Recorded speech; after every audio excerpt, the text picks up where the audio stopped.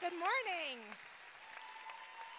It is such a joy to be here with all of you this morning. Thank you so much for having me. When I was 5 years old, I stole my first communion.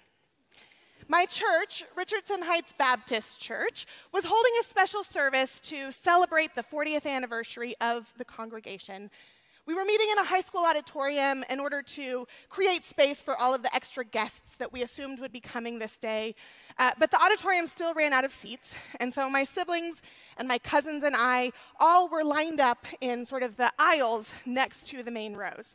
And I was seated in an aisle next to a box of communion to-go cups. Do you guys know what I'm talking about? Those little plastic glasses of grape juice that have a little seal over the top and then a cracker attached at the top. Most people pre-COVID didn't quite know what I was talking about, but in the last few years, they've sort of made their way around. So I was seated next to a box of these communion to-go cups. At my childhood church, children were not allowed to take communion until they could understand what it meant. We were supposed to be able to articulate that this was a reminder of Jesus' death and resurrection.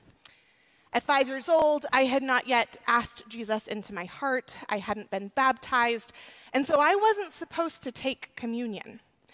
But something about the box that day just beckoned me. It's like the bread inside was begging me to consume. And so when the lights were low and my parents were paying attention to the preacher on the stage, I snuck my hand inside the box and I stole a portion for myself. I quietly peeled back that plastic at the top and I placed the cracker on my tongue. The salty body stung while it softened inside of my mouth. I was too afraid that someone would hear my chewing, so I just let the body of Christ disintegrate on its own.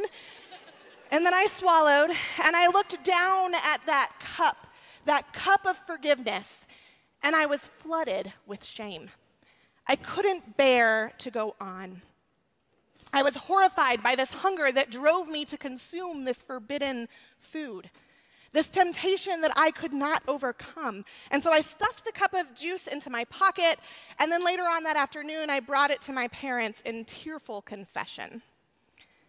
Ever since that day, bread has continued to call out to me. It has continued to shape my entire life. It has shaped my studies, it has shaped my writing, it has shaped my career. I cannot say yet that I really understand what communion means. Sure, it is a remembrance of Jesus' death and resurrection, but it is so much more than that too. And probing that mystery has become my entire life's work. I'm often asked, why bread? Of all of the things that I could spend my life obsessing over, why has bread captured my fascination? Now, I could give you an answer about how incredible it is to mix together a bunch of disparate ingredients and watch them transform into a cohesive whole. I could tell you how humbling it is to learn to communicate with a living dough. I could talk about the ways that baking forces me to slow down my body and to slow down my mind, to meditate on the importance of rest, none of which comes very naturally to me. Or I could talk about the many years that I was told I should not eat bread. I could tell you about the dance teachers that all worried about my weight. I could tell you about the doctors that worried about my hormones. I could tell you about the years that my own faith crisis mapped onto the exact same years that I stopped eating bread. And I could tell you about the ways that God healed me week after week after week as I went forward and received communion. But the truth is, I don't know exactly why bread has so gripped me. What I do know is that I am not the only one. It is no surprise to me that at the height of the pandemic, the world collectively turned to baking bread to help face our loss of community and our loss of control. I want to see a quick show of hands. How many of you made at least one loaf of sourdough or banana bread in 2020? Anyone? All right, a good number. Is anyone still baking bread? A few of you. Great. I know it's a little bit harder now that you're in college. Yes. Impressive. In some miraculous way, Bread connects us to one another. Bread connects us to our bodies, and if we have the eyes to see it, bread, both baking it and also breaking it, connects us to God. For whatever reason, and as I think you will see here this morning, there are many reasons, God chose bread as a tool throughout the story of Scripture to prove God's provision for and God's presence with humanity, as well as a marker of God's promise to restore all things. In the Gospel of John, Jesus says, "I am the bread of life." He does not say, "I am the grilled chicken of life. I am the salad of life, not the pot roast of life." As delicious as all of those things can be, Jesus said, "I am the bread of life. Whoever comes to me will never hunger." With that truth in mind this morning, we're going to look at how bread is at play all throughout the story of Scripture so that we can return once again to the Gospel of John and understand a little bit more fully what Jesus means when he calls himself the bread of life. Bread is incredibly simple. It is made up of just 4 ingredients: flour, water, salt, and yeast. At the same time, bread is infinitely complex. The type of grain that is used, the microbial strains that are in that yeast, the temperature and the humidity of the kitchen in which the bread is made, all contribute to the nuances of flavor and texture in the final loaf of bread. Humans have been baking bread for thousands of years, and we are still learning new ways to manipulate flavor and texture out of grain. A baker can spend their entire life learning the craft of baking bread and still have more to learn. I hope that maybe in this you can hear a little bit of resonance with our life of faith. Our faith is at once incredibly simple. We believe that Christ has died, that Christ is risen, and that Christ will come again. At the same time, we can spend our entire lives learning more about the character and nature of God, drawing closer to God, and still we will discover more about the beauty of God. I have been specifically studying the ways that bread and Christian tradition and Christian practice are all intertwined for about 7 years now, and the complexity of it continues to humble me. I expect that I will be learning more about the intersection of bread and Christianity for the entirety of my life.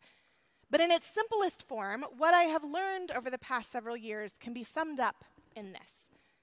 From the death of grain at the harvest, to its resuscitation with the introduction of yeast, and finally the dough's death upon entering the oven, where it becomes a bread, it makes a sacrifice that brings sustenance to the entire world.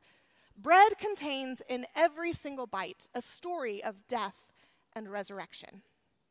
At the same time, bread serves as a window into a wider conversation about food and about the character of God. In our prayer for daily bread, we are praying not just for bread, but for God's provision of food, of community, and of all of our needs.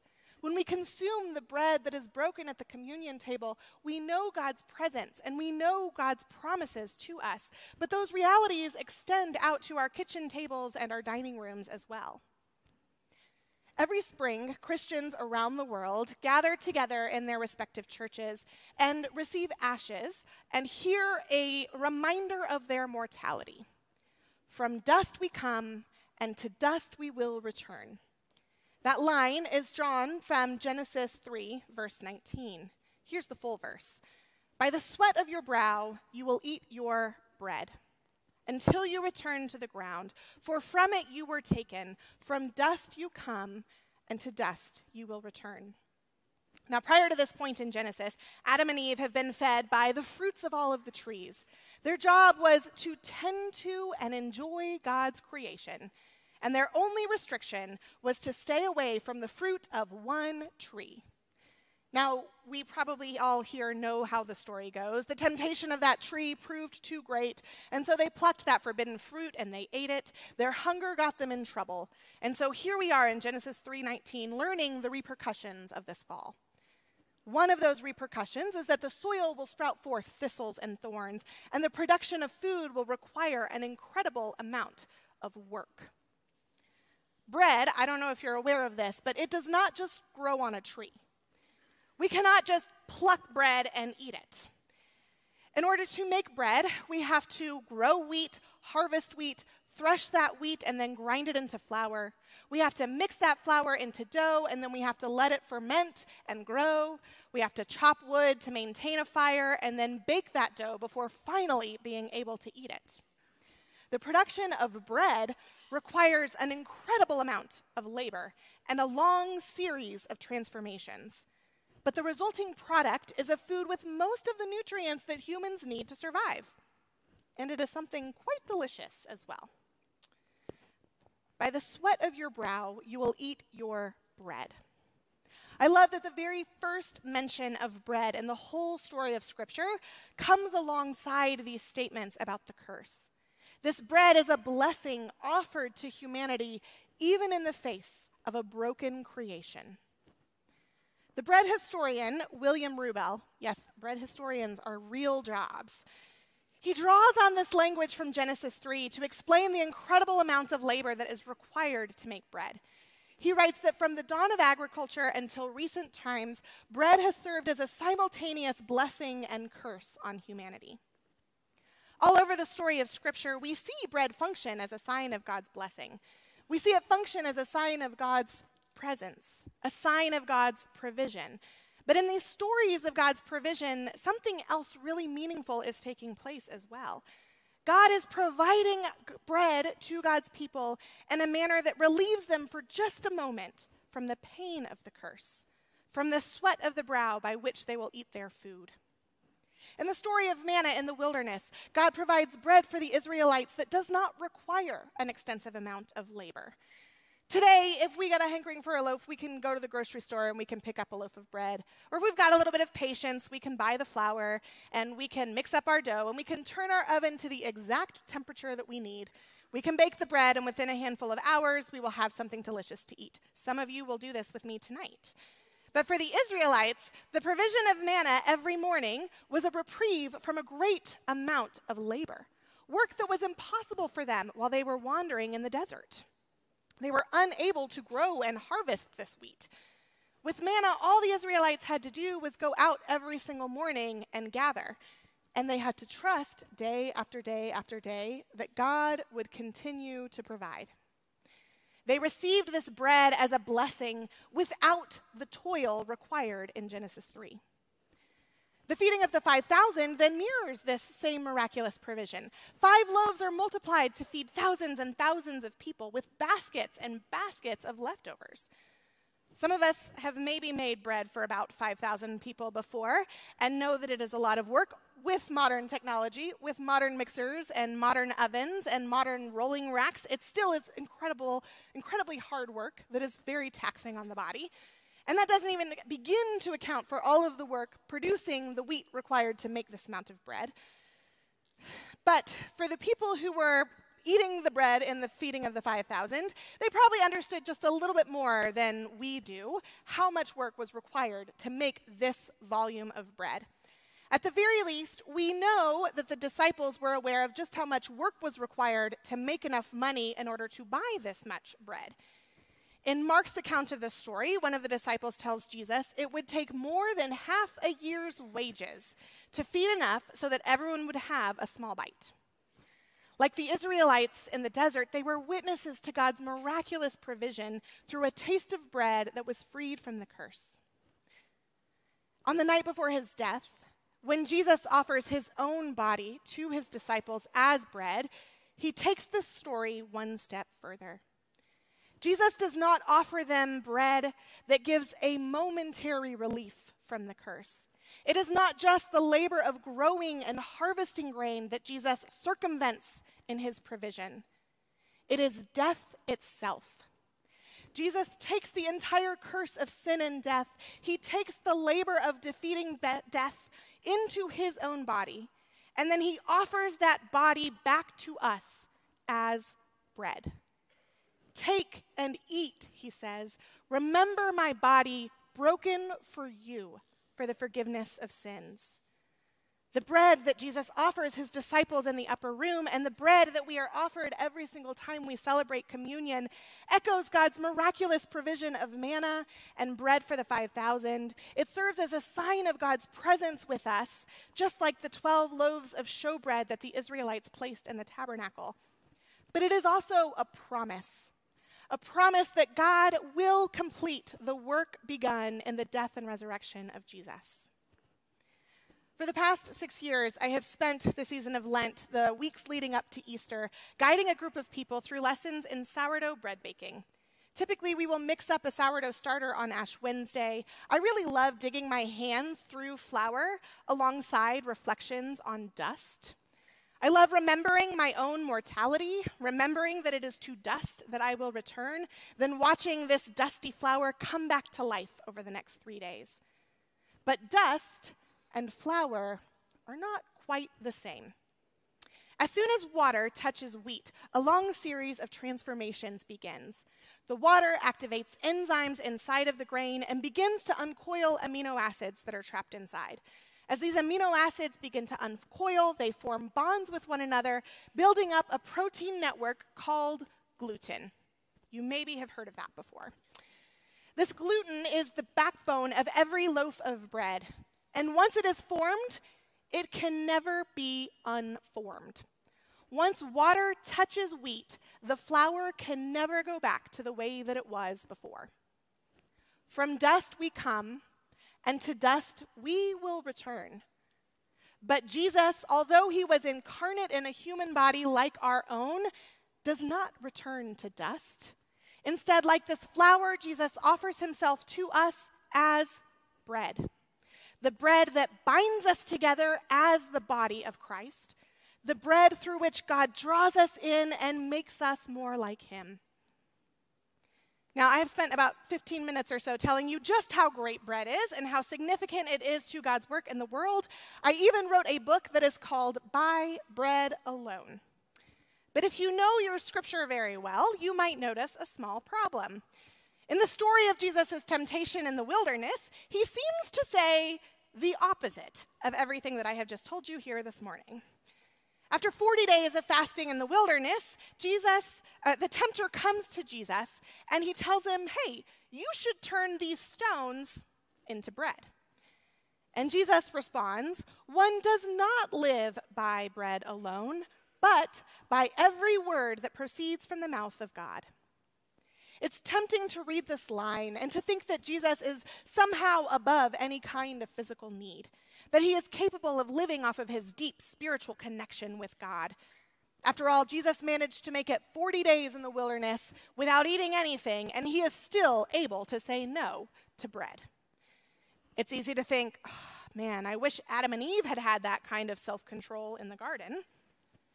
Maybe it's tempting to think, I wish I could have that kind of self-control in my own relationship to food.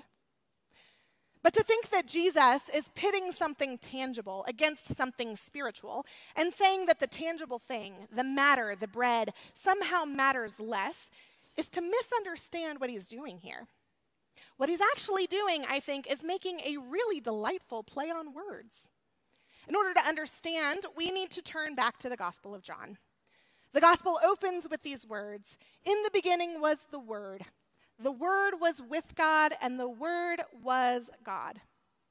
Jesus is the Word who was with God in the beginning. When we skip ahead to John 6, right after recounting the story of the feeding of the 5,000, Jesus tells his disciples, "I am the bread of life. Whoever comes to me will never go hungry. Whoever believes in me will never be thirsty." One does not live by bread alone, but by every word that proceeds from the mouth of God. Not because words or thoughts or beliefs are superior, or because bread, actual physical, literal bread, is less necessary to our daily lives, but because Jesus makes himself known to us in both word and bread, and we cannot understand one without the other. Jesus is the word that proceeds from the mouth of God. He makes himself known to us also, though, in the bread that we take into our own mouths, so that we can know God on our tongues and in our bellies when our hunger and our loneliness and our unmet longings are too deep for words. When we cannot feel God or understand God or put language to the questions or the fears that plague us, God still makes himself known to us in the tangible form of bread.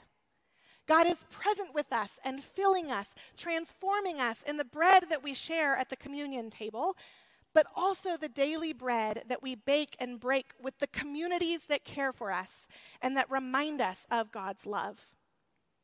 I wish that I could go back and tell young 5-year-old me that I should not have been ashamed of my hunger for that little plastic container of bread. I wish I could tell her that hunger would, in fact, shape my entire life. At the time, I likened my hunger to that of Adam and Eve, yearning for the forbidden fruit. Throughout my childhood and my teenage years and my college years, I was terrified of my love for food and my desire to enjoy food. But the truth is that hunger was not something I needed to be afraid of, because it was through that hunger that God draws me in, and it's been through my relationship to bread that God continues to make himself known to me. Now, our relationship to food is pretty complicated, to say the least. To pretend that food is always something good and wonderful, that it is always something that draws us into relationship with God, is to overlook reality, as well as the ways that bread is at work all throughout the story of Scripture. In Genesis 1-3, we see that God has created humanity with two basic needs: the need to draw nutrition and energy from food, and the need to share our lives with other humans. The only thing that God did not call good in the earliest chapters of Genesis was a human being alone. Our joint needs for food and for community are met at the same time when we gather around the table with others. And so eating and sharing food with others has, from the very beginning of creation, been a way of delighting in the good gifts of God and also living into the fullness of what it means to be human. But in the story of Genesis 3, we see this good gift of God gone awry. We see the first humans, Adam and Eve, eating this food in a way that fills their own selfish desires rather than being oriented towards drawing them into communion with one another and with God. Orthodox priest Alexander Schmemann says that the fruit of that tree was food whose eating was condemned to be communion with itself alone and not with God. It is the image of a world loved for itself, and eating it is the image of life understood as an end in itself. Our food is something that ought to always guide us deeper into relationship with God, and through that it ought to guide us deeper into relationship with community, with God's creation, and with all of God's world. And when we lose sight of this gift of food to guide us deeper into these relationships, that is when this good gift goes awry. And yet it is still through food that God marks God's promise to restore all things. It is through food that God reconciles us to one another, to our own bodies, and to God. Our hunger is not something that we need to be afraid of, but something that can guide us into relationship with God, the God who fills us, the God who transforms us, the God who makes himself known to us in the baking and the breaking of bread. Will you pray with me? God, I pray that as we go forward to the tables that we will eat our lunch at, the tables where we will laugh and cry and share time with friends, that we will also see the ways that you are present with us, the ways that you are transforming us through the foods that we eat, as well as the people that we eat it with. I pray that you will orient us towards love for your good gifts, love for the gifts of community, love for the gift of food, love for the gift of your glorious creation, love for the gift of all of your people. Amen.